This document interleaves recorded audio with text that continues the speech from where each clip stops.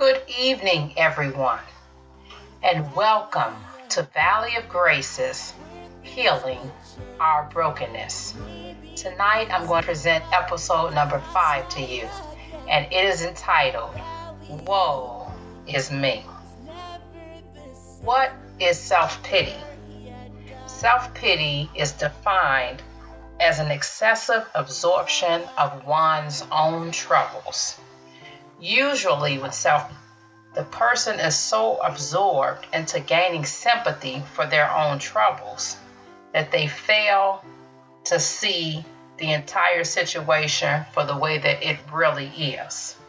Whether that means the person who was the offender or the other person who was the enabler / codependent or doormat, as I was in my marriage. Since we are all broken, usually both parties play a role as to why the situation got to the point that it did. Why is self-pity so bad? It keeps us focused on ourselves. Everyone, look at me. Look at how much I am suffering. Look at what he or she did to me. Extreme self-pity repels people from wanting to talk to us. Oh no, here comes so-and-so talking about their problems. They're going to start talking about everything that's wrong with them and what Sally, Sue, and Johnny did to them. Excessive self-pity becomes toxic because it becomes draining to even listen to.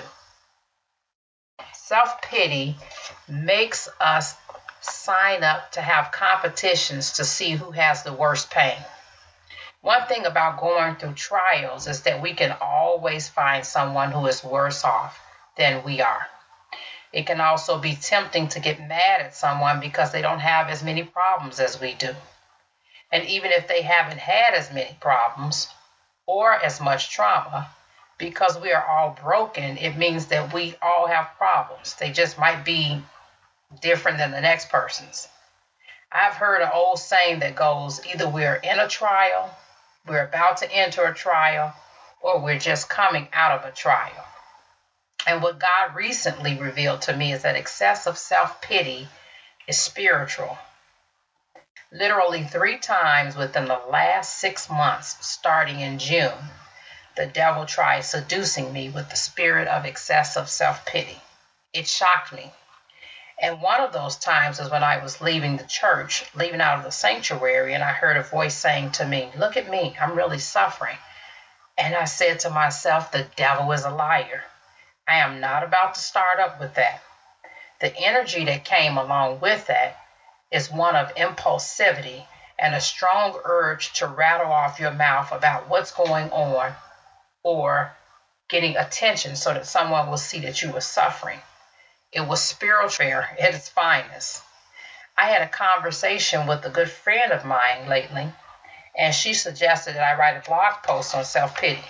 And wouldn't you know, the devil got busy and started attacking me with the spirit of self-pity and impulsivity to want me to start rattling off at the mouth again. I had to rebuke it literally in the name of Jesus. And if the people aren't Christians, we get mad because we feel that they aren't Christians, but look at how much more we are suffering than they are.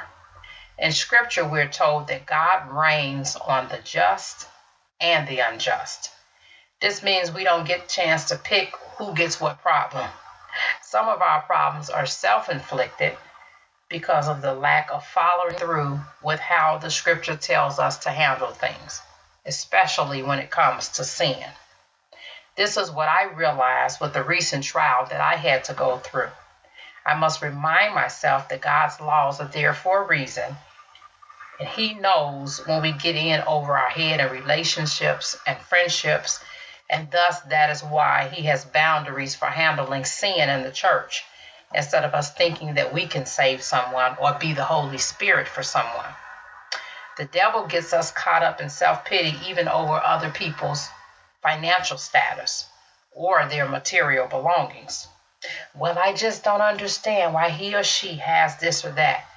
This really didn't work. They really didn't work that hard. Their parents helped them out anyway.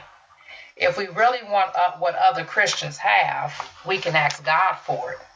If you delight yourselves in me, I will give you desires of your heart, is what God tells us in Scripture. For some of us, God may not grant our desires because he cares more about us serving him, the status of our hearts, and just the status of our spiritual walk in general, rather than us getting caught up in the latest fashions, the sweetest ride, or how much shiplap that we can put in our house. Some of us just can't handle it, and Ahab couldn't. Ahab's spirit of self-pity came in because of three different things. His theory of entitlement as being king. Number 2 was the location of his home. Number 3 was the fact that he had money to buy whatever it was he wanted. I'm going to read from 1 Kings 21 as far as the whole entire situation that took place with Ahab, Naboth, and Jezreel. Sometime later, there was an incident involving a vineyard belonging to Naboth the Jezreelite. The vineyard was in Jezreel, close to the palace of Ahab, king of Samaria. Ahab said to Naboth, "Let me have your vineyard to use for a vegetable garden, since it is close to my palace. In exchange, I will give you a better vineyard, or if you prefer, I will pay you whatever it is worth." But Naboth replied, "The Lord forbid that I should give you the inheritance of my ancestors." So Ahab went home, sullen and angry, because Naboth the Jezreelite had said, "I would not give you the inheritance of my ancestors." He lay on his bed sulking and refused to eat. His wife Jezebel came in and asked him, "Why are you so sullen? Why won't you eat?" He answered her, "Because I said to Naboth the Jezreelite, 'Sell me your vineyard, or if you prefer, I will give you another vineyard in its place.' But he said, 'I will not give you my vineyard.' Jezebel, his wife, said, 'Is this how you act as king over Israel? Get up and eat. Cheer up. I'll get you the vineyard of Naboth the Jezreelite.' So she wrote letters in Ahab's name, placed his seal on them, and sent them to the elders and nobles who lived in Naboth's city with him. In those letters she wrote, 'Proclaim a day of fasting and seat Naboth in a prominent place among the people. But seat 2 scoundrels opposite him and have them bring charges that he has cursed both God and the king. Then take him out and stone him to death.' So the elders and the nobles who lived in Naboth's city did as Jezebel directed in the letters she had written to them.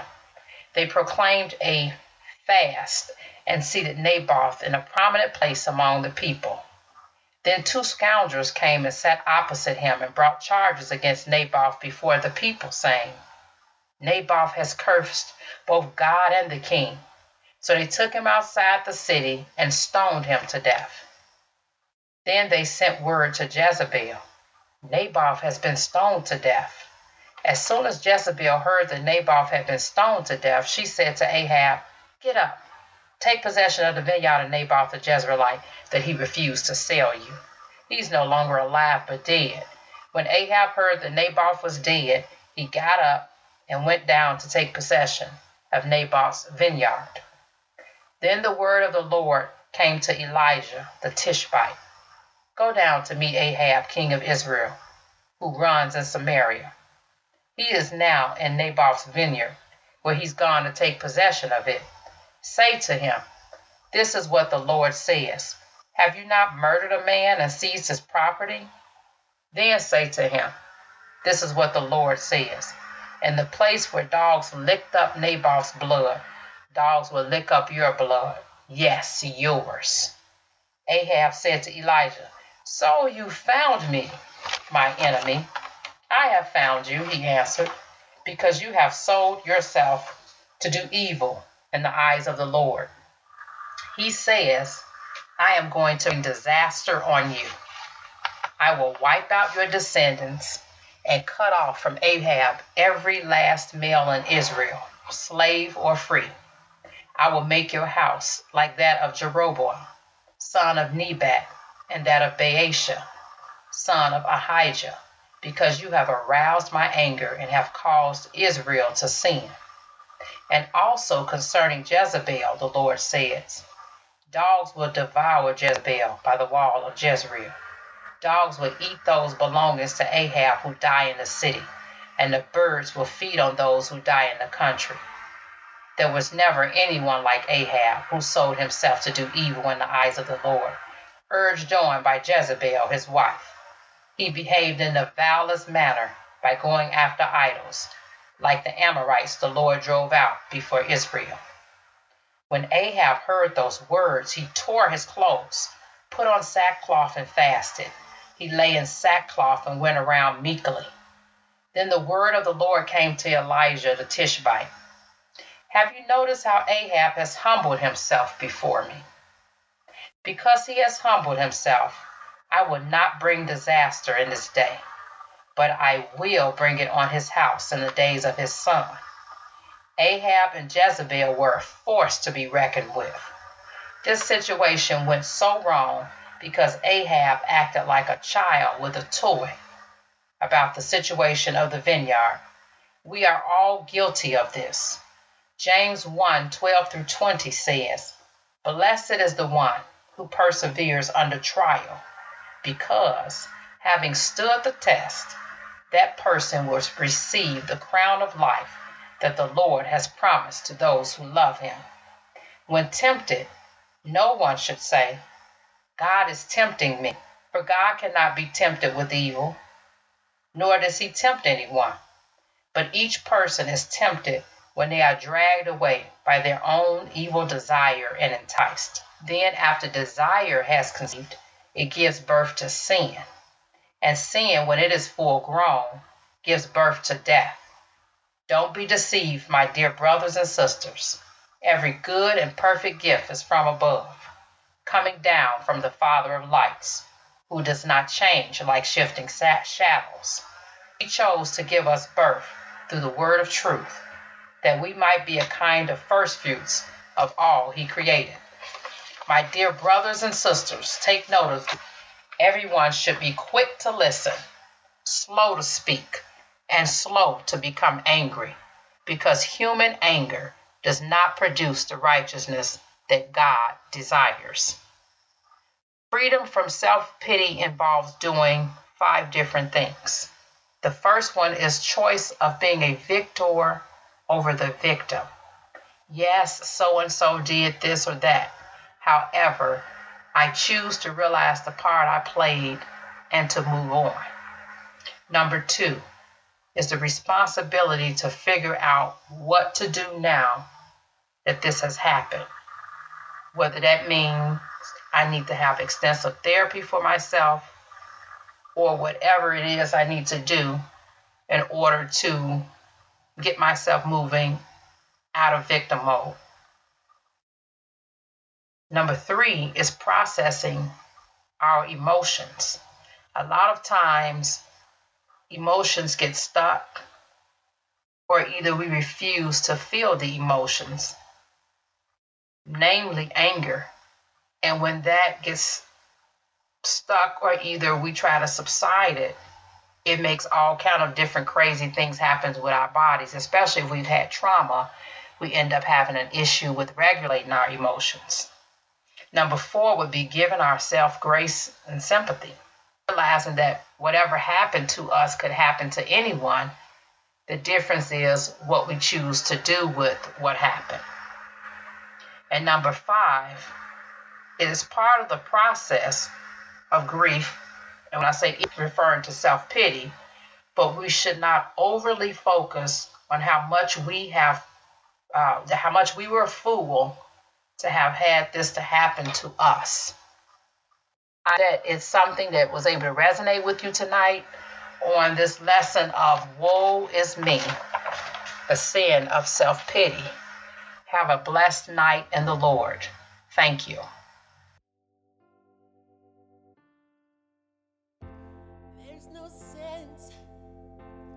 trying to do it on my own.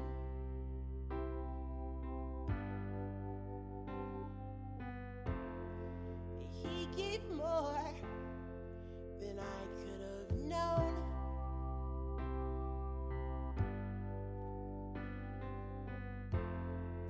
He turned those valleys into places to learn, instead of burn and perish away. And nights never so cold without His grace. How could I say that I've seen the world from His great love? How could I know what He could love? How would I've seen what He had in store for me if I didn't give up and let Him be my valley of grace, where things would change and maybe they'd take up the cross high again. The valley of grace never was the same after He had died. The love that refines,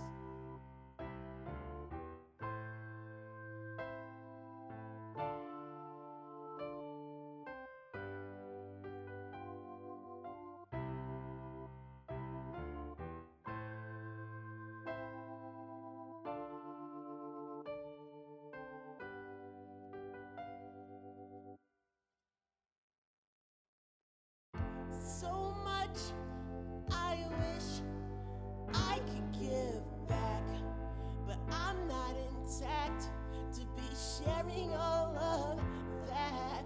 You took the price to give me that life, and now it's never gonna fade away. When I see I need more of Him, He whispers the sweetest of mercies upon my ears, and I won't go back the way it was again, again, again, and now a valley of grace where things would change. I've seen the light, so valley of grace where things have changed.